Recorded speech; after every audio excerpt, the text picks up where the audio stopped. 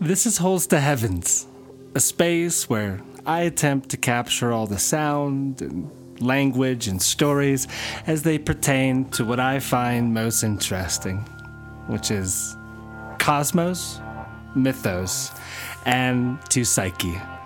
And I'm your host, Adam Summer.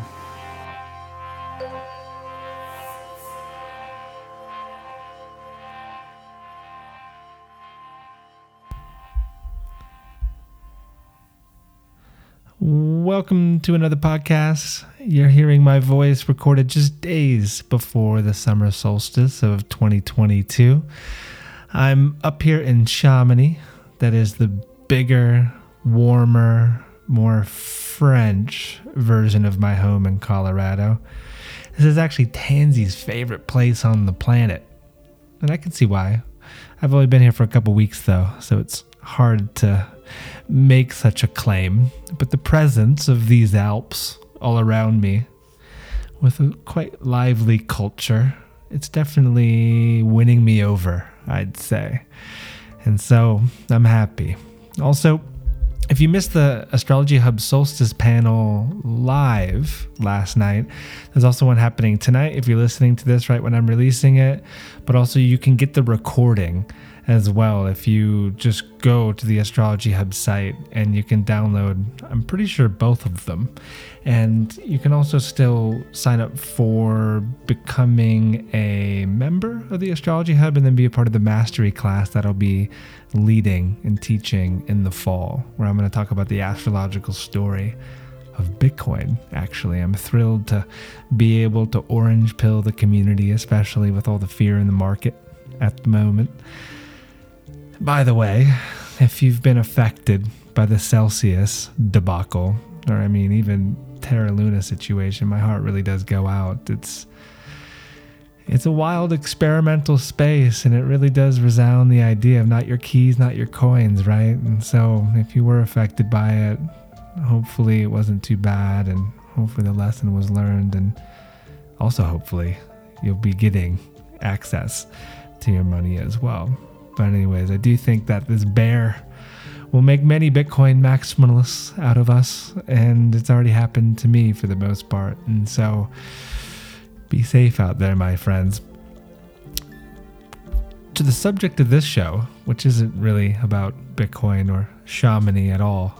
It's a conversation with a new friend named Jason Scott, who is really into the spagyrics work. In fact, he has a whole business around it called feral fungi. And he makes spagyrics with mushrooms. And I haven't personally tried any of the medicine yet. He's going to send me some. And if I enjoy it, I'll become an affiliate, and I'll plug all of the medicine in the future on the podcast. But we talk a lot about his process, how he uses astrology in making his medicine. And yeah, if you go to feralfungi.com and you desire to sample some of his spagyrics, you can use this promo code that he gave us, Heavenly Fungi. That's one word. Maybe it needs to be capitalized as well. Heavenly Fungi, to get a whopping 20% off of the order that you put in there. And so it's a pretty good deal that he's offering over at feralfungi.com. But yeah, I found out about Jason through Seja, I believe, and after looking him up and seeing what he was up to, I knew that we'd be able to have a good conversation, and I think that we did. So I hope that you enjoy what you're about to listen to. But before we get to that, ways of supporting this podcast and the work that I do, the biggest one is just leaving some stars or a review on the podcast app. If you feel at any point there's some sort of fungal resonance that's happening between the two of us, and you're having some sort of an epiphany while listening, all you got to do is leave some stars. And if you really are inspired, leave a review as well. Screenshot it, send it my direction. I'll link you to a class of your choosing from my website. There's also the upcoming Constellating Psyche Cancer class that we're going to be doing in 2 weeks, and so you can even be a part of that if you share some love with a review.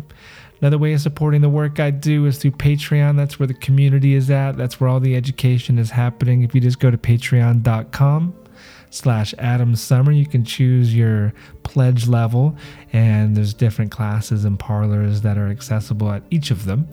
And so, yeah, just take a peek over there. Again, patreon.com/AdamSummer. Also, a great way of listening to podcasts, not just my own, but a new platform that was actually created by the Podfather himself, Adam Curry, is called Fountain. And what's amazing about Fountain is that while you're listening, you can offer these micropayments with Satoshis over the Lightning Network. And I really do hope this takes off. I mean, it's been amazing for me to listen to some of the shows I listen to and then just send, like 500, 1,000, 5,000 sats over to the creator instead of just the stars. Instead of becoming a patron, you can just send some sats their way, which I think is an amazing development. I mean, he created podcasting and now it's this. And so I'm in. And one last thing, this show is brought to you by SolarFire. If you want to get SolarFire into your life, just go to alade.com, use promo code SOMA to get 15% off of the program. And that'll do it. Here then is the conversation between Jason and I hope you enjoy it, and I'll speak with you on the other side.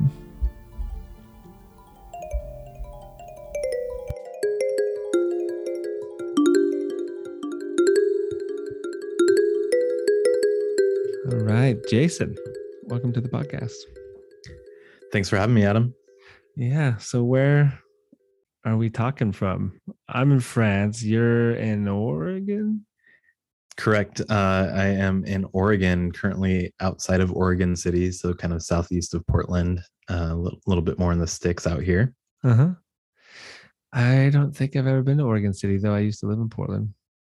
Okay. A short stint. Yeah. Very good. And yeah, how we linked up, I'm not sure, but we'll just say Seja was part of the linkage in, our interest in spagyrics and fungi and all of that. And yeah, like when you came across my radar, I was like, oh yeah, it'd be fun to talk to Jason about what he's up to. Definitely, Sage is a pretty good common link. Yeah, I think Sage is definitely how I first heard about you as well, when he was doing some of the earlier interviews on your podcast. So, yeah, and I mean, even though spagyrics and just like the astro-herbalism synthesis has been getting more and more popular, it's still nascent, isn't it? I mean, you're kind of in the epicenter of a lot of it, but like, what's your assessment of this? Yeah, well, I mean, for myself personally, I kind of stumbled across alchemy first, and from a more broad perspective, looking at alchemical preparations, and then the astrological side of it being one of the kind of core hermetic pillars was just incorporated, but not really heavily described so far as like, well, where are these correspondences coming from? So, it's kind of commonly known a lot through like Nicholas Culpeper's work that like, okay, well, this herb is ruled by this planet, and you just kind of accept that. And for me, when I started, I was kind of like, oh, well, why is that herb ruled by that planet? And how do I figure that out? Especially for, I'm sure as you've talked with Seja about a lot of like the new world plants, or plants that, weren't in the old English apothecaries and the knowledge and use at the time that a lot of those texts were written. And so when I met Seja, he was talking a lot about that. Well, how do we kind of like look at the pattern of the plant and how it's presenting itself? And for me, I was kind of applying that same method to the mushrooms primarily, but also to the plants. And so it was really fitting and really foundational, but definitely still think it's pretty nascent. I find myself kind of like interesting is because it's nascent, but there's also sort of like a renaissance, because at some point there was that gnosis and that wisdom there, and then it kind of got lost. So it seems like with a lot of things, probably I'm sure you're seeing with like astrology as well, there's kind of like a return to some of the roots of where that wisdom initially came from. But definitely just a wide open field of interpretation. And when Seja was initially teaching those classes, and when I was kind of like jumping on board to that and getting interested, um, I really wasn't finding much else out there in regards to that. Yeah, I can relate. And it's something that I think a lot about. I talk a lot about with some of my friends who study this material of it is a renaissance of sorts that's happening, but it seems a lot of the time period that's coming forth, at least over the last decade or so, is more ancient, like Hellenistic, into the very roots of Mm-hmm. these traditions. I mean, I Yeah. know like with what we're speaking about at the moment, like you have, like you just mentioned Culpeper, but there's also Paracelsus and Ficino and the natural Yep. magic of the actual Renaissance. And I think Yeah. that's present as well. But say just in my field of expertise, astrology, the Hellenistic is what is all the rage at the moment. And so that's Right. going way back. And yeah, I mean, actually, I'll ask you this question because it's something I like to ask people of like, well, what do you think the astrological signature is that relates to this current renaissance? Oh man, well that's a really good question. I don't know. I don't know that I've really I don't know if I've really put that into a complete thought. I've definitely noticed what you're talking about, and I think there's kind of like there is a commonality there too. I think we're a long time with, with astrology and with these other traditional ancient arts like alchemy, it was so dependent on texts that other people had written. And I think if you kind of like trace it back far enough, it's like, oh, well, they did it based off of observation. So it's like these texts all kind of came from people who learned it by just directly observing the thing and witnessing the patterns in nature. Um, Man, as far as an astrological association for that, I feel like, I feel like there could be a couple different things. The first thing that's really kind of coming to mind is Saturn. Through the alchemical and kind of like Hellenistic perspective, I typically work mostly with like the inner seven planets. I Mm-hmm. am not quite as familiar with the outer three, and so I don't know. Just Saturn is the first thing that's coming to mind of just kind of thinking about time and boundaries, and also just kind of like the physical of what it takes to observe and to witness and kind of see the the boundaries of reality, but also like the potential in it. So I don't know. I'm thinking kind of like Saturn. I'm not really sure so far as like where I would go with the zodiac style. I mean, it sounds like you probably obviously have thoughts on this. I'd be curious to Yeah, hear where you're at with it. yeah. I mean, it's all speculation, but for Sure. sure, there's a couple of things that do relate to Saturn of where I'm mainly at. One of them is just the slow movement into the next astrological age, that being of Yeah. Aquarius, right? Yeah. And you being, working with a traditional seven, know that Saturn is the ruler of Aquarius. It's Right. amazing to me how many people that get into astrology that surprises them. It surprises Yeah. them that Jupiter rules Pisces, or Mars rules Right. Scorpio. And it's pretty foundational to understand this, right? And so Saturn then being the lord of this coming age Mm-hmm. is an interesting thought, but Yep. also Saturn is said to be the lord of the golden age. Mm-hmm. So that would be, we'll just say, roughly 12,000 years ago. So a mysterious part of history, because Yeah. the history that we're told kind of begins 10,000 years ago, right?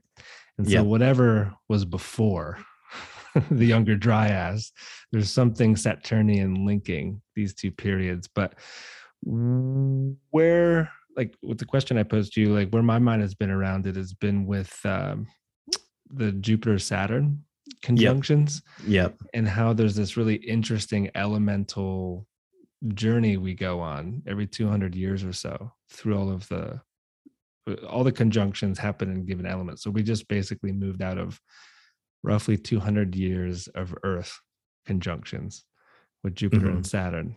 And then what was the exact date? It was like the solstice in 2020 when it happened in Aquarius. So all of the Jupiter Saturn conjunctions roughly for the next 200 years are going to be in air signs. And off the top of my head, I did a whole podcast on this and I should know. But the last time these conjunctions were happening in air signs, is it 900 or so? Let's just think 4 elements, 200 years roughly. So yeah, it would be like 800, 900 years or something like that. That lands us not exactly in the Renaissance, but in the Dark Ages. But then you hop another 800-900 years, and please, someone listening, correct me if I'm wrong. That would bring us back to the last turning of the ages. That would bring us to Hellenistic times. And I don't know. I mean, it's just a speculation, but mainly it's a shifting of the ages. And then Jupiter and Saturn doing this elemental change is also kind of significant. So there's that. I have friends that think it's Neptune and Pisces. I think that's a little too general, even though it only happens every 165 years. But yeah. It's something. Maybe it's all of it at once.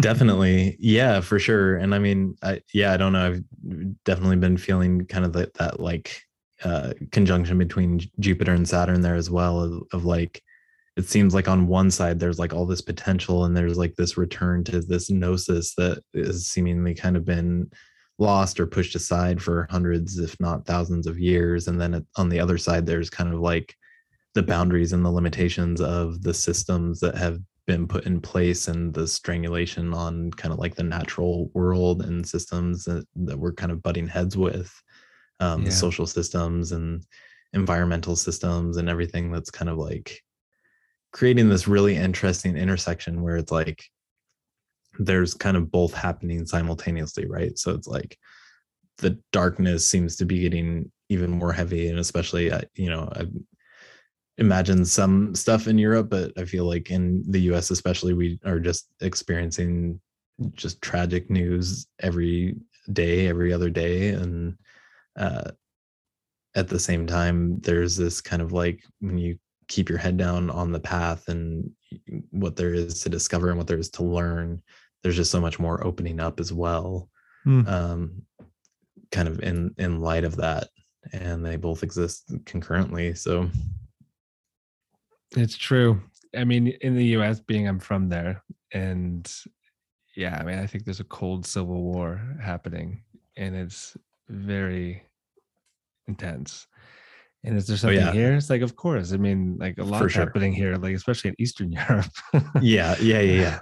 I mean, yeah. So there's a lot, and I think it's important not to stray too far from what we were just talking about, but plugging in, trying to understand what's going on, keeping abreast with the news, all we see is the darkness, but it's got to be balanced out. And I think, when we are able to tap into that and see, oh, wow, there's actually a lot of amazing developments happening on the planet right now as well. For example, what we're talking about, I mean, like the resurrection of all of these ancient arts and sciences and making magical medicines like spagyrics.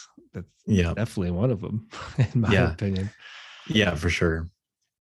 So tell me something, because I remember when I first learned about spagyrics, one of the first attempts I had was making one with mushrooms. Like I had a bunch of chaga that I had harvested, and I attempted to make some chaga spagyrics. Whether I succeeded or not, I don't know. It was my first attempt. And just in the literature, like you don't hear Culpeper talking too much about mushrooms. You don't hear Paracelsus talking too much about mushrooms. You don't really hear a lot about fungi. And so did you happen to find anything? It doesn't seem like it. So like you felt like, okay, I need to do some discovering myself. Yeah, I mean, yeah, definitely. I think, and that was kind of one of the most sort of like profound things to myself personally was like, where does this exist? Because I was like looking at everything through the alchemical lens and the framework. It's like you kind of look at the different kingdoms or the different sort of organization of life based on volatility. And so you have like the minerals, and then you have the plants, and then you have the animals, and kind of like layer of volatility. And then you approach each one of those differently in how you process them and work with them for medicine. And I think when I was initially doing research and studying and discovering, I was really drawn to mushrooms. I was kind of like already working with them and learning about their medicinal benefits, and was really curious where they fit into that kind of traditional hermetic alchemical framework. And I didn't really see, like you were saying, it's like, Culpeper. I think I found in one of Culpeper's book, he mentions like agaricus mushrooms being ruled by like Mars and Aries or something like that, and unfit for human consumption. Um, and I think that is, I'm not really 100% sure like where the lapse is in there, but definitely there was no foundational sort of work the same way that there is for plants. Like getting into the alchemical work and the spagyrics, there is a pretty strong foundation for plants. There's a pretty strong foundation for minerals. And there's even like a pretty strong foundation for how to work with and yield various different medicines from different animal parts and pieces. And I think I could only speculate as to why mushrooms were left out of there. And I think, the biggest thing I would consider would be the sort of widespread fungal phobia that is present, especially in the West. But other than that, I don't really know. And so when I kind of set off down that path, I was talking to one of my favorite teachers, Robert Bartlett, who's up in Washington. And I was doing experiments with the mushrooms because I was like, well, they're, from what we know now, they're actually like in between plants and animals. And kind of, if you really look at them, like more closely related to animals. Mm-hmm. So it would only make sense that they have their own kind of means for processing, and the kind of whole theory behind the alchemical sort of framework and working with plants, right, is that you can yield a universal solvent by fermenting and then distilling plants to get ethanol, or like a universal menstruum in the plant realm. And that's, a huge reason of why we extract plants with alcohol, because in theory and oftentimes in practice, anything that is fermented and then distilled, either on its own or with like a little addition of like yeast and sugar, is going to produce ethanol. And then that ethanol, being that universal solvent, pulls the sulfur, or like the soul or the essence, out of the other plant material, or what we know is like the primary, medicinal compounds. And so with mushrooms, it works that way too. But there was also a thought, well, there would realistically be a similar sort of process or application of mushrooms. And I've done experiments where I've, fermented and then distilled mushrooms. I've fermented and distilled myceliated grain. I've kind of gone through the whole gambit of like playing with all the different parts and adding sugar, not adding sugar. And the most interesting kind of mushroom spirit that I've gotten was from shiitake, actually. And it was like, smelt like straight garlic. And I was able to have one of my teachers analyze it. And it was, there was like 5 primary compounds in there that weren't alcohol and weren't water. But what they were is only kind of speculation at this point, because we didn't have the proper standards to be able to tell. But at that point, it's like, okay, well, mushrooms are different, so we should approach them and look at them differently. And then on a philosophical level too, I looked at the mushrooms as like, well, mushrooms are like the alchemists of nature, right? So what are they literally doing in their primary life cycle? Fungi are like the primary decomposers and like the primary agents of transmutation in a natural ecosystem, and then all the different ways that we have to learn from them. So I kind of twofold put it together as like, okay, here's sort of like the practical way of playing with different solvents and different extraction methods and things like that to yield the in the spagyric model, what are the three principles. And for those who aren't familiar, just kind of like a quick breakdown, it's like you're breaking each material that you're working with down into its principal parts. So the salt, sulfur, and mercury, or the body, soul, and spirit, and then purifying those pieces and then putting them back together. And that's essentially what a spagyric is in the most kind of quick and easy form. And so again, those methods are pretty laid out with plants. So I was doing a lot of experimenting with how to apply that to fungi. And I was also working with one of my buddies who I still do a lot of work with, Peter McCoy, who wrote Radical Mycology, and was kind of talking with him about the sort of like this weird lapse in the alchemical literature where there's just no mention of mushrooms and how potent they are as medicine and how potent they are like as an ecological agent. And he offered me a place to kind of like write an introductory article, which I called Alchemy-Mycology, in his book Radical Mycology, which is this like tome on mushrooms. And man, that was in, I think, 2014 that was writing that, and then released that in 2016. And some perspectives have changed and stuff, but it was cool to kind of like be able to offer that and to sort of like take something, again, kind of going back to what we were sort of touching on briefly earlier, like, okay, there was no text that I could lean on to learn about this process. So it's like, take the sort of foundational pieces of the theory and then just put them into practice through observation. And I think, I think largely that's the way forward with a lot of these things. Incredible. So there's two avenues I want to explore with you with what you just brought up. One is the taboo element of fungi, especially in the West, but it's also true in India and places really all around the world. And then the other is these 5 compounds that came from the shiitake, and just the process at which you did it. So were you using the fruiting body? Were you using the mycelium? What were you using initially? Yeah, so I mean, I've come up with all sorts of different ways to do like a mushroom influenced spirit. I think kind of the golden recipe that I like to use, that's like the most consistent and you can kind of know what you're getting, is putting the mushrooms into essentially like a mead, and then making like a honey spirit that's infused with the mushrooms. There's a long-standing belief that mushrooms have a close connection to honey and being preserved in honey, and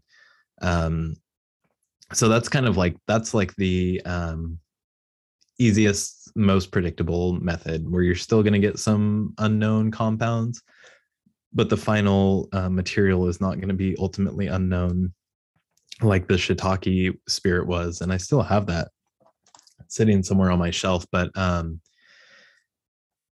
so for that one, I did all sorts of experiments. I had probably like 20 or 30 different like small bottles, probably like 250 to 500 milliliter bottles. And I was just doing super small scale fermentations with putting airlocks on. I did some aerobic and some anaerobic. I put airlocks on some of them for the anaerobic. And then I had some that I just had like a cheesecloth over. Some I did myceliated grain, primarily probably like a myceliated brown rice. Some I did just the fruit body. And then the ones that actually ended up turning out the most interesting were actually just the pure fruit body with no additives. Some of them I added like dextrose to, which is kind of like closest to the native sugar in the mushroom. Some I added yeast to, but that one that I was referring to was just shiitake mushrooms and distilled water, and let it sit probably for about 4 to 6 weeks, and then So no distilled meat, it. just in water. That was just in water. Yeah, Okay. that kind of like unique one. And so I let it sit for 4 to 6 weeks. At that time, I don't even think I had any of my own like distillation equipment. So I think I brought it up to my teachers. I was studying pretty regularly and working pretty closely with Robert Bartlett up in Washington, and him and we'd throw some just like random projects in from time to time. And luckily for me too, and for him and his work. So just kind of like a little aside here is that he was actually kind of tasked. He was going to a school for alchemy in Utah in the 70s, I believe, the Paracelsus Research Society. And then they formed Paralabs off of that, where they were producing some of these alchemical medicines on a larger scale. And he told his teacher and the kind of operator at Paralabs, Frater Albertus, that he wanted to work at Paralabs. And so Frater Albertus tasked him with going back to school and getting his degree in chemistry. So Robert went back to school, got his degree in chemistry, and then worked at Paralabs until that went under. And I can't remember exactly off the top of my head when exactly that happened. But since then had always worked in different jobs as sort of like the lead chemist.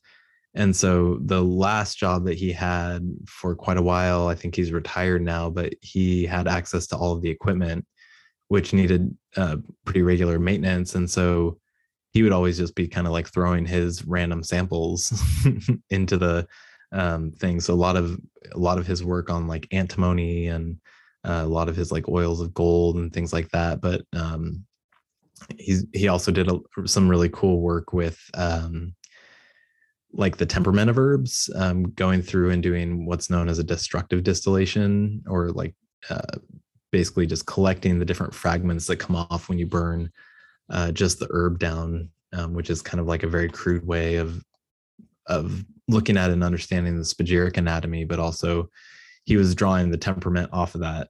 Sage has got a really cool podcast on that if anybody wants to check it out. But Robert is awesome. All that to say, we did this distillation in his lab with the shiitake ferment, and then got what I would call a shiitake spirit. It has kind of like a light, almost like it looks like it would fluoresce or something. It's like a slightly blue color. And he ran that through the equipment at his work, which gave us like a chart that we could determine that it wasn't alcohol in water. But determining what it was is a lot harder, just because if you don't have the proper standards and libraries to be able to test it against, then you can't really. It's kind of like a guess. Mm-hmm. Especially for potentially unexplored compounds or things that haven't previously been really like desired or looked for. And what of the astrological component? Because that's a big part of making spagyrics. And so with this particular shiitake, what have you learned of the correspondences, but also did you choose a particular planetary hour to work with because of that? Yeah, totally. Yeah, and that's kind of like a huge piece of the work. And that was actually like one of the most fun parts for me as well, was doing the planetary correspondence with mushrooms. Because as we kind of chatted about briefly earlier, it's like, there's not a lot of foundation for planetary correspondence to herbs that weren't used in the old world. But almost nothing I could find for mushrooms. And so shiitake was actually like one of the first ones that I was looking at. And I was kind of like looking at the way that it grows, looking at shiitake being like one of the first mushrooms that we were able to cultivate, looking at how kind of like plump and fatty they are, that kind of like brownish orange hue. and there had been some like pretty preliminary research at that point that actually shiitake growth was stimulated um, by electricity, and then kind of like a postulation too that then logs inoculated in like Japan that were struck by lightning or something would flush more mushrooms. And then just thinking about kind of like the abundance of flushes that you get from shiitake. Do you have any guesses on the number? No, on the planetary correspondence. Oh. Well, I mean, if you're talking lightning and a plumpness and this and that, I'm gonna guess Jupiter. Yeah, 100%. Yeah. So Jupiter was kind of like, for me, that was like pretty clear. And I think the mushrooms in general, I find I typically do like a kind of like a secondary and even a tertiary correspondence with most of them, because I find that they're a little bit more complex. Even sometimes with plants I kind of feel that way too, but especially with the mushrooms, it's like, well, fits really good like that, but just for the shiitake to start, I wanted to keep it somewhat simple, and Jupiter was for sure the first one. And then I actually did reach out to Robert Rogers at that point, who he wrote The Fungal Pharmacy.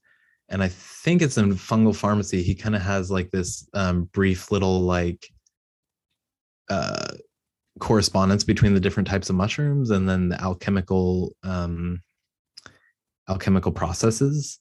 Mm-hmm. And so I was like, oh, that's interesting. That's the only thing that I've ever seen. And it wasn't, it was more of like a kind of like a metaphorical association, as opposed to like actually how does this apply to the practice of alchemy.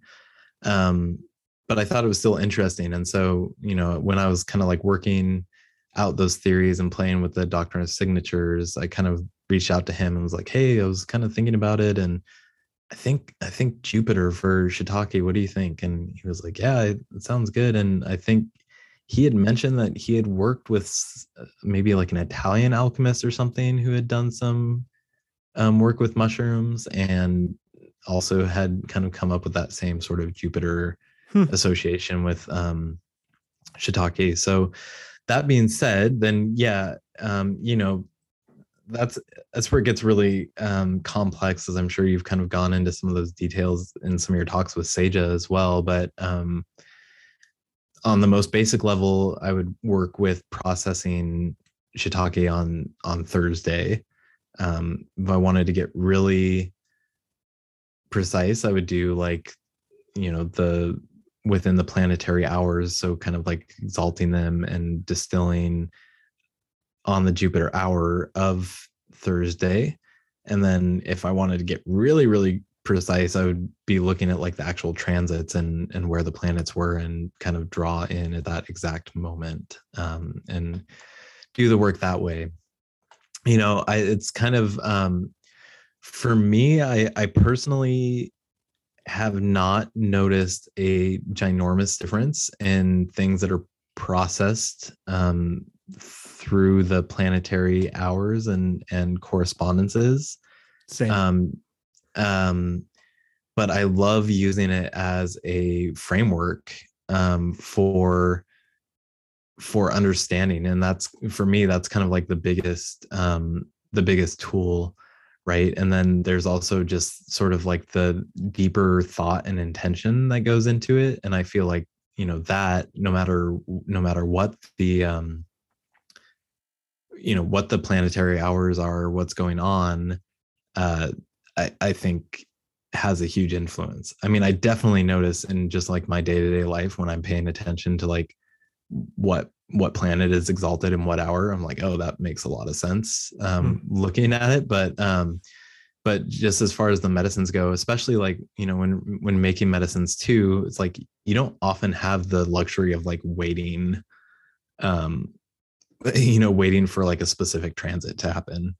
Somebody's like comes and they're like, oh, I've got this acute infection, right? And you're like, oh, well, it's like, looks like we need to wait for Mars to transit Jupiter, and that's not going to happen. So, you're just going to have to hold off. It's like, no, you need to heal that thing right now, right? So you're going to make it, um so yeah, I like using the doctrine of signatures and the planetary correspondences as primarily like a tool of understanding. And you mentioned Paracelsus earlier.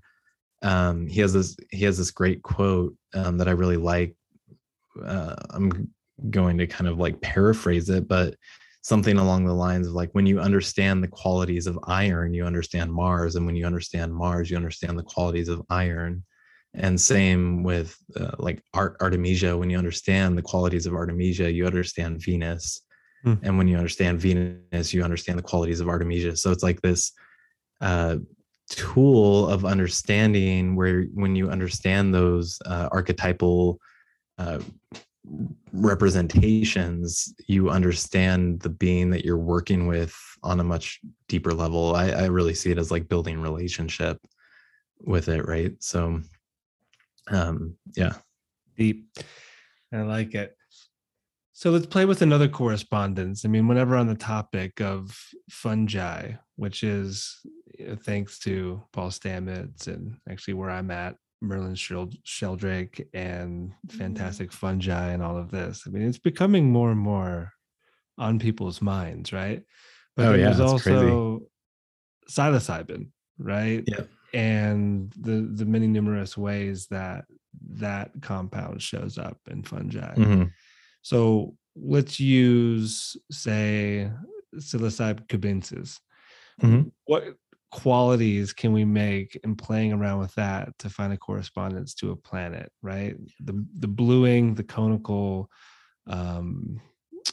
nature of Yep. the fungi, the fact that it grows on poo.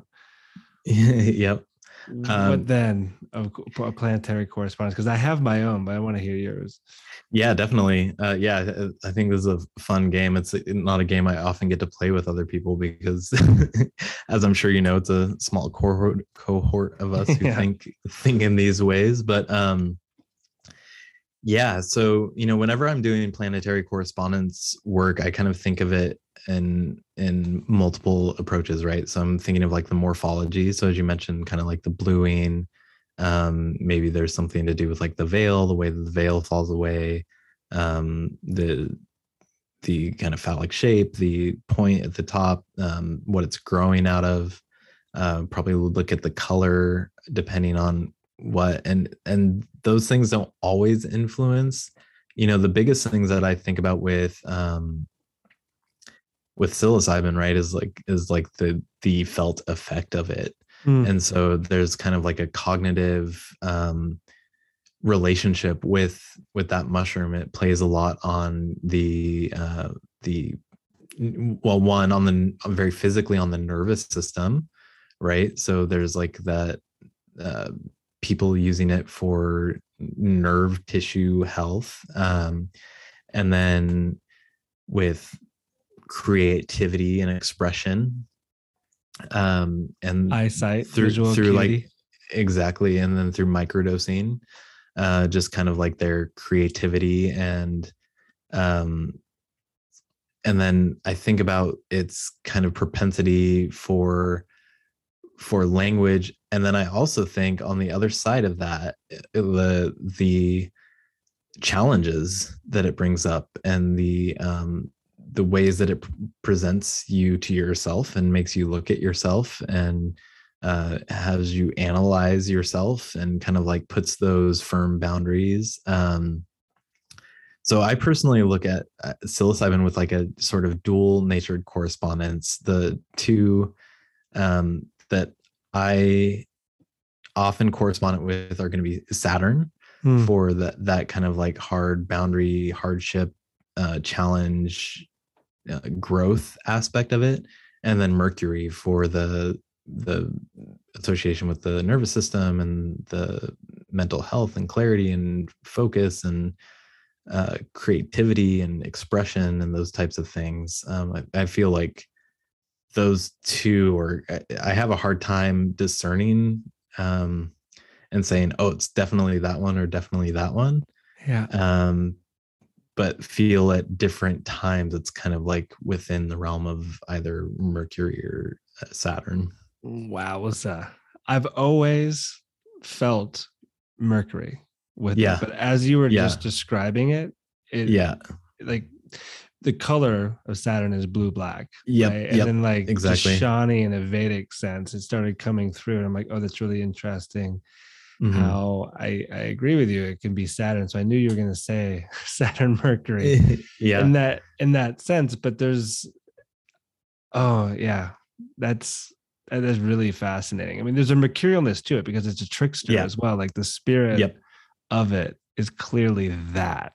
Yeah. And yeah, so I mean, it is experimental with all of them, right? Like you just have Yeah. to sit with them. You have to basically, of course, be a part of the entire alchemical process, ingest the Yeah. medicine, and then see what that transmission is.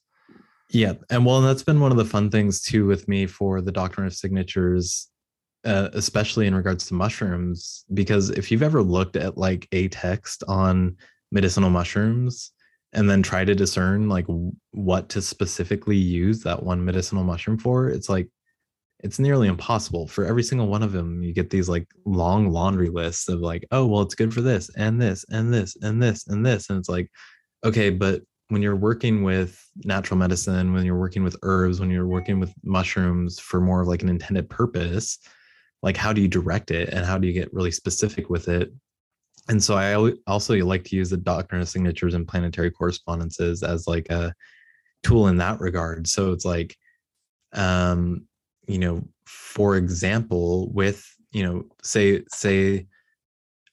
I don't really process psilocybin, but for like terms of the example, because I do this with other mushrooms, is like, okay, well, if I wanted to exalt like the mercurial properties of that mushroom, then I would process it on a Wednesday in the Mercury hour, or process it in hours that are going to exalt that sort of Mercury presence, and then would sort of, with that processing timing and also with the intention that I'm putting into it, feel like it's going to be kind of like somewhat exalted towards those means. So maybe be more fitting for nervous system health and more fitting uh, for expression and creativity.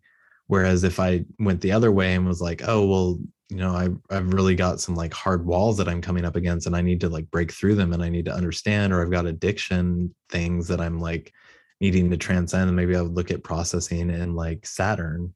Mm-hmm. And so I work with all the mushrooms like that, because like I mentioned, I kind of have like a dual, usually a secondary or a tertiary correspondence with each of the mushrooms that I work with. But I use that doctrine of signatures and planetary correspondences as a tool to understand their uniqueness, and to kind of practically apply their uniqueness. So like with reishi, for example, where there's, for me, a very strong solar um, presence, being like the 10,000 year mushroom, the mushroom of immortality. It kind of like radiates out. If you've ever looked at reishi as it grows in the wild, and that sort of like round form, and then it's like, dark red in the middle, and as you radiate to the outside, Mm-hmm. it's like orange and yellow and then white. It has a strong correspondence with the heart and the circulatory system, but also just kind of everything. And it's like the mushroom of vitality, which the sun is like the vital force of the solar system. Yeah. And so, I think that there's a very strong correspondence there, but reishi also has a really strong correspondence with the liver being hepaprotective and is very bitter. So, if I wanted to maybe use reishi more specifically as a liver tonic, maybe I'd process it under the Jupiter hours and kind of like exalt that sort of specific association. And so I kind of work with all the mushrooms like that to kind of like be like, all right, this is where I see them like sitting in their power, and how do we exalt that to utilize, like, one, for myself to utilize in practice, two, for individuals to be able to understand, and three, also to kind of offer a tool for, I think, another growing sort of renaissance skill of like medical astrology, right? And having like astro remedial preparations. Quick question for you before I deliver the $1 million idea to everyone. Sounds good. Should we pause the podcast, or? Yeah. If you were to make a spagyric with psilocybin, would the compound remain intact throughout the process? That's a good question. I've heard so much conflicting information, and not a lot of it seems to hold any real weight. I personally feel like the compounds that you're after would be pretty thermal stable and would hold up to kind of like a long extraction process, and also hold up to an alcohol extraction. But I mean, because you can do that anyways. Exactly. I think a lot of people make tea, right, and then drink the tea, and so that's like a boiling process. I think I've seen people, pretty prominent people in the field be like, oh, there's like this misnomer that you can't heat mushrooms, but it's like, I've cooked with them and they, work fine. So So I don't know. I haven't personally explored it enough to really say definitively, but my intuition would be that yes, that everything would stay intact. You would think, or you could add it in afterwards in some sense. But here's the idea. With the popularity of microdosing and the wonderful benefits that it's offering people on a whole spectrum of ailments, whether it's depression or creative blockages or learning disabilities, what have you. I mean, it's a lot that it provides. Like you were saying, it's not one specific thing. It has this effect on our neuroplasticity and genesis, right? So, and also with, especially where you're at and where I'm, originally from in the US and Colorado, there's a lot of headway with the regulations around it all. That I'm a big fan of working with the Mercury cycles in the synodic sense. So, for example, when Mercury is retrograde and the Cazimi happens, I see that as the beginning of the cycle. And if you just have the awareness and you work with the Mercury cycle like that, spagyrics aside, there's remarkable advances that can happen with any intentions you might have. Say it's creative, right? A Mercury cycle happens like it just did. We just moved through a Mercury retrograde. If you have an intention throughout it and you're kind of tuning your ear to whatever Mercury is trying to give to you as an idea throughout the beginning of the cycle, and you track it for the entirety of it being a morning star and then an evening star and then retrograde again, it's kind of profound when you just do that. Now, if you were to make a psilocybin spagyric on the Cazimi and harness it, say harness one of them for creative block, harness one of them for depression, harness one of them, that would be Saturn included somehow, some way, just to have a whole line of breakthrough spagyrics for folks. And then when it becomes legalized, have a whole feral fungi line of this is all you need to take, just one drop a day for the entirety of the Mercury synodic cycle. If you have not had your breakthrough by the end of it, money back guaranteed. Definitely. I think that's a great idea. And it's also like, oftentimes it's, I try to put as much of that intention as possible into all the medicines that we make, because I think that's one thing that is really missing from natural medicine, is like everything has just become such a reductionistic model and allopathic model that it's like, psilocybin is psilocybin, reishi is reishi. It doesn't matter where it comes from. It doesn't matter how it's processed to a certain degree. It's like, there's kind of like this meaning that has been lost in all of medicine. that, you know, it's like I kind of like walk this line of like, definitely, I think we should do something like that.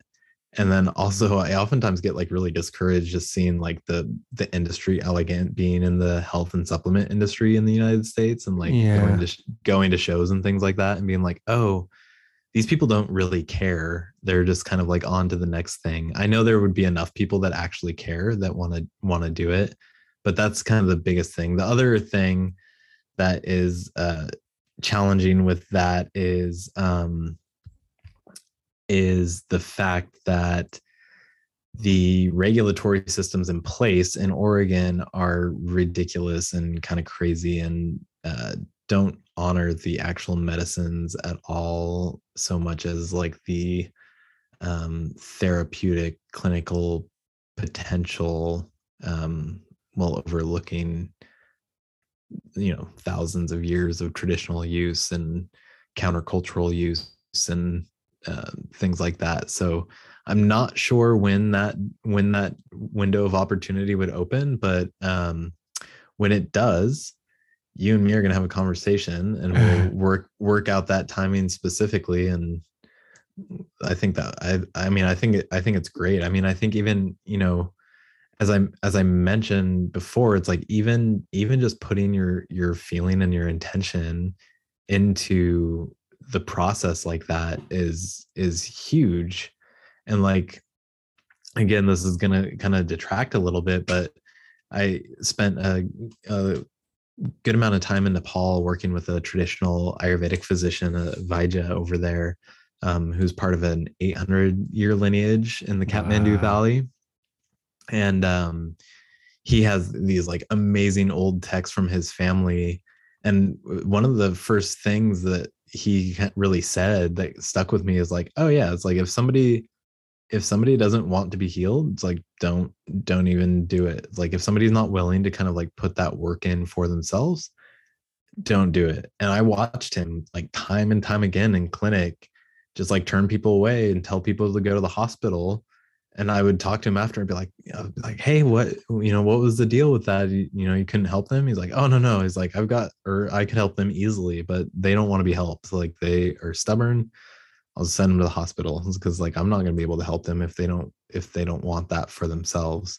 And so I feel like that, you know, it's kind of like, you know, meandering a little bit with this thought process, but just thinking about like how, you know, beautiful thought that is, and that intention of putting that meaning behind making medicine like that. And then at the same time, how people have to really be ready to receive that for themselves as well, and put the intention into it, because it's not going to affect them the same way. So it is true. You have to be full in and willing to put in that work. It's real. It hits home. I've seen the story many times. I have. Yeah. And on the bright side, we are many steps closer than we ever have before with these breakthroughs happening. I mean, just in the UK, there's a whole research center that's being built out for psychedelic assisted therapy. You know, like there's things happening that when we were kids, Jason, couldn't even have imagined. Oh no. That we would be here. Even 5 years ago, I don't think, you know, maybe starting to see the beginning of it with some of the clinical trials with like psilocybin analogs, but never would have thought that a personal relationship with plant medicines would be an advantageous place to be, and kind of like the burgeoning of a new world and access to medicine. Just even talking about the history of my show, like I was always careful talking about all these subjects at the beginning, 12, 13 years ago, even though I still did. And even now, people are probably like, oh dear, like here's Adam again talking about this. And it's like, hey, I mean, it's to me as important. Like when I'm talking about plants and planets, which is a huge foundation of my exploration within these shows. I mean, fungi are included within that. And one of the most amazing ones, of course, is psilocybin. And so, Yeah. yeah, it's just exciting to see and how the culture is accepting it. And I mean, as I'm sure it is the way in your world, I mean, so many people we encounter in relationship to it, like in a micro dose relationship for the most part, macro as well, but mainly the micro is the rage these days, isn't it? Yeah. Yep. I mean, kind of everything. I sort of have my head down to a large extent, sort of in my own work and my own world to a large degree. But yeah, even just like in small conversations, the ways that it's popping up and like so prevalent, it's pretty wild. Mm-hmm. Mm-hmm. Yeah, it becomes, I mean, I'm sensitive to it. It's like, oh, it's not even cool anymore. Yeah. Well, it's like, Yeah, when was it totally. ever cool? It's not about being cool, but like No. it's a thing that happens where it's like, well, okay, like just allow it to be. It's amazing. It's Yeah. amazing, Yeah. period, that it's Yep. happening. Yeah. And yeah, Well, so I believe in the intelligence of, that's just kind of like part of what I think part of what drew me to the alchemical path in the first place was,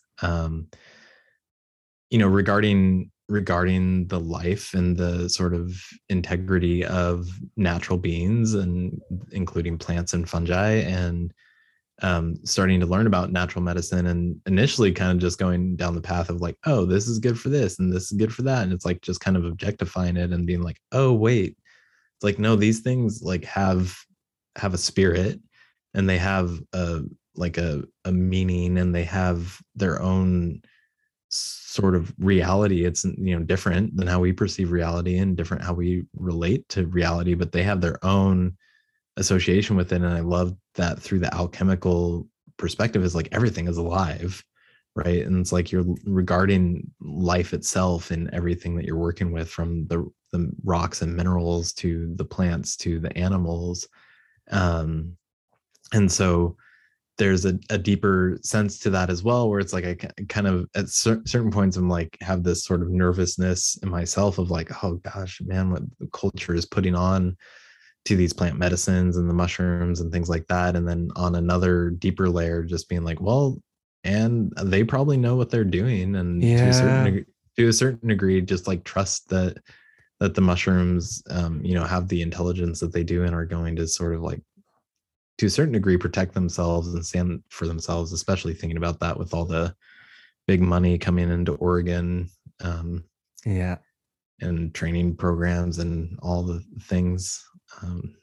So It's symbiotic. That's a good phrase. They know what they're doing. It's like yeah. the ayahuasca vine and everything. Like they know what they're doing. Like Oh yeah. cannabis, she's a sly lady. She knows Yeah. exactly what she's doing. They all know Yeah. what they're doing. And it's For just, sure. and And I whether think it's it's a altruistic, right? Of like, oh, we want to help sure. people. It might not even be that. It might just be like, we want to No. propagate our own consciousness.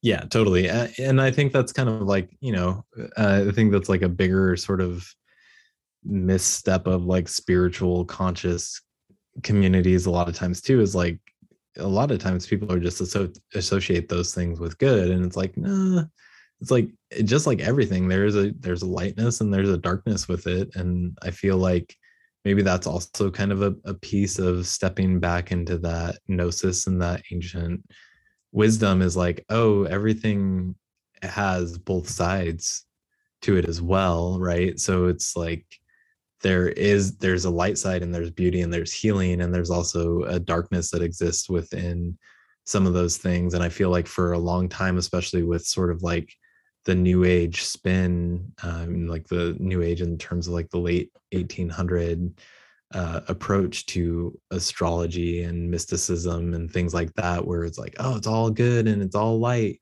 and it's all Mm, fluffy and beautiful, and it's like, no, it's everything. It's like real life experience is challenging, and there's challenge and there's beauty through the challenge, and there's everything in it. um and I think you get a lot further with that kind of like more copacetic understanding of the relation between light and dark than you do just trying to kind of go deep down one side of it. wise words. Yeah. You've been thinking about this, and the plants have been teaching you things. I like this, Jason. So you were mentioning a few conferences or events that you've got coming up. I want to give you the space to plug it for anyone that might be in Oregon or wherever you're doing them. So what do you got going on? Yeah, absolutely. So the first thing that's available right now is we have the Fungi Film Fest, which is the first international film fest dedicated to all things fungi. The second one, which we debuted back in November, is available to stream online at fungifilmfest.com. And we are also accepting submissions for the third Fungi Film Fest, which is going to be happening this upcoming fall. Really fun. We kind of transitioned like during the pandemic. We were working on scheduling the next event, which is the Radical Mycology Convergence, and could not have large gatherings, so we pivoted and put the Fungi Film Fest together, and both years have got over 100 submissions of films related to fungi, hundreds of films related to fungi from all over the world. Wow. And some really creative, fun stuff in there. And so we've been excited to be kind of making that an annual thing. By we, I mean me and Peter McCoy, is the author of Radical Mycology. And then we are also in the middle of planning Radical Mycology Convergence, which you can get tickets to right now at radicalmycologyconvergence.com. That's going to be the October 6th through 9th of 2022 in Malino, Oregon. So kind of southeast of Portland as well, about half an hour southeast of Portland. And if you've experienced a Radical Mycology Convergence, if you haven't, it's something really to behold between the kind of connection over fungi, from everything biology related to microremediation to it's kind of like where I sort of started my education side of things and teaching and talking about mushrooms in regards to the alchemical practice, doctrine signatures and correspondences, to installations with different sort of microremediation projects, to talent shows, to the Myco Olympics. It's just wait, what? Yeah, what's that? For sure. Well, think of like a Myco inspired relay race. So like mushrooms as batons, or are you racing mycelium and everyone's just sitting there for a really long time? Everybody has to sit there for 3 weeks while the mycelium is racing. No, yeah, Myco inspired in events, I would say. So last time we had like a Voodoo Donuts in Portland, we had them make us like a chanterelle apple filled donut, and started off with a donut eating contest. Oh man, there was like a relay race. There was a there was a spawn transfer competition, so based on speed and cleanliness of spawn transfer. So you can't ever know what to expect, but we have all sorts of goodies planned. International art show, the Mush Love Art Show, which was again art pieces from all over the world, mushroom inspired, with like a opening night. So this is going to be the biggest and best year yet by far, and we're really excited for what we have in store. Wow, I wish I could come. I would definitely come. And it sounds like your main competitor, but I don't know if you're competing, would be the Telluride Mushroom Festival. Yeah. Is that a big different deal? It's different. Okay. It's different. Yeah. Yep. That one's great too, but we've got some awesome teachers lined up, and I feel like oftentimes the mycological world, it's like, mycelial threads, and people, I don't really oftentimes see it as like competition as much. No, that was a wrong word on my end. I was kind of barely around it. But yeah, we tried to time it so it's not conflicting with other big events, and it was kind of cool. Last time we did it in 2018, the North American Mycological Association was having their big event about 20 miles away. So we had a lot of interplay between like the two events. And yeah. So anyway, those are kind of like the two biggest things going on, and then you can always check out our work where we make mushroom spagyric tinctures as well as mushroom essences over at feralfungi.com. That's kind of like the epitome of where all of this sort of research and experimentation has come to at this point. And we're always sort of innovating and coming up with new fun things over there. And then my well-neglected informational site, alchemmycology.com. That's basically like alchem and then ecology. So alchemmycology.com, where I, at some point when I have the time and capacity, will be putting much more in terms of writing and philosophy and things like that. There's some stuff up there and some blogs and stuff on our site if you want to learn more about spagyrics and our process. And yeah, I think those are kind of like the main points. Brilliant. And do you send internationally the medicines from Feral Fungi? Yeah, we do. Customs at this day and age can be somewhat challenging, but we've shipped all over the world with largely no problems. So if you're concerned, definitely check with your local kind of customs, and you can always reach out to us and we'll try and help to make sure that it makes it to you. But we definitely ship internationally. Nice. And you also accept Bitcoin? Yeah, theoretically. I don't know if anybody's ever paid with Bitcoin, but we accept it. Nice. Okay. Well, we can talk about Lightning Network backstage and see if that's a possibility. Yeah, most definitely. I enjoyed this conversation, Jason. Thanks for making the time and sharing your fungal wisdom with us. It was great. Yeah, you too, Adam. It was really great to talk and fun to kind of nerd out on the astrological side of the work. I don't get to do that as often as the other medicinal alchemy focused side. So it's really fun to kind of dive into that a little bit. Yeah, my pleasure. We didn't get on the fungi as taboo. We'll have to save that for next time. Sounds good. I'm always up for more conversations.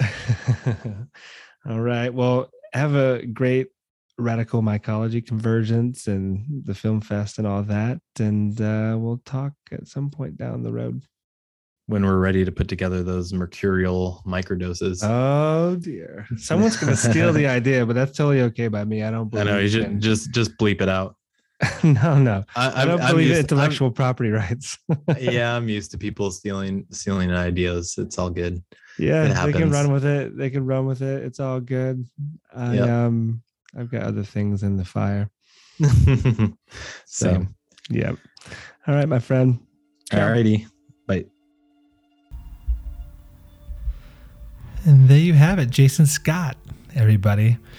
I love discovering new people to converse with on the podcast, and I'm certain that Jason will return someday. And yeah, if you're out west, or not even out west, if you just desire to travel there for the Radical Mycology convergence or that fungal or the Fungi Film Fest, I would. FungiFilmFest.com. Check it out. I looked it up. Not going to travel to the States for it, I'm afraid, but they do look like amazing events. And then, of course, look at Jason's site too. Get some of that medicine with the Heavenly Fungi code at feralfungi.com. I look forward to trying it. And so again, if at any point during your listening experience you had that resonance, had an epiphany perhaps even, consider leaving some stars or a review. Send me a screenshot. I'll link you to a class. If you want to become a patron and join us over there in the blooming community, it's patreon.com/AdamSummer. Start listening on Fountain. Get engaged with the Lightning Network. It's incredible. And if you want to get solar fire in your life, just go to alabe.com. Use promo code SOMA and you'll get 15% off of the program. The music in the background is by this group I don't know much about, but I initially heard on on a DJ set by this Israeli DJ called Udon Transmissions, and the group is called Es Cartel, and I love it. It's very soundtracky, but I listen to a lot of it when I'm working, especially when I'm writing. And yeah, I thought it would be appropriate for the podcast tonight. Check them out, especially Udon. Udon's amazing. I really like those DJ mixes. And I'm going to leave you with a song by friend of the show, Nick Mulvey, and it's from his new album called New Mythology. The song is called The Gift, just as fungi is no doubt one of the great gifts that we have been given. Same with podcasting, same with astrology, same with you, my listener. Thank you so much for making it to the end. Be well, be kind, and evdaimonia. I'll talk with you next month with Anne Baring. I'm really looking forward to that one. A continuation of the Michael Bajet, Remembering Michael Bajet series. So until then, enjoy.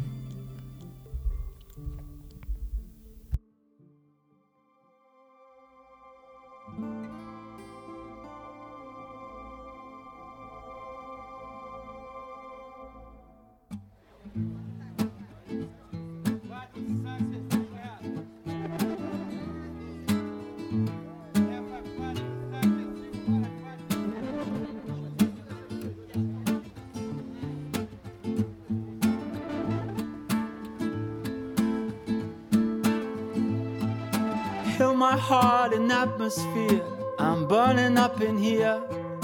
Heaven scarred with shooting stars, the gods are crying tears. Save our sorry lives as we walk along the knife, learning about the everyday, remembering this life. It's a gift that you keep on giving me. It's a gift keep on giving me. It's a gift that you keep on giving me.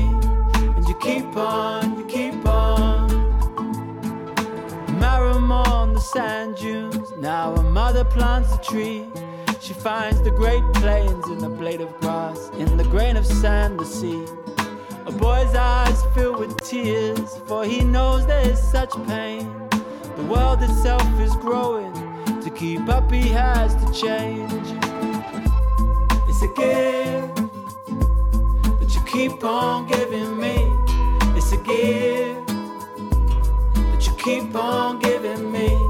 It's a gift that you keep on giving me. You keep on, you keep on.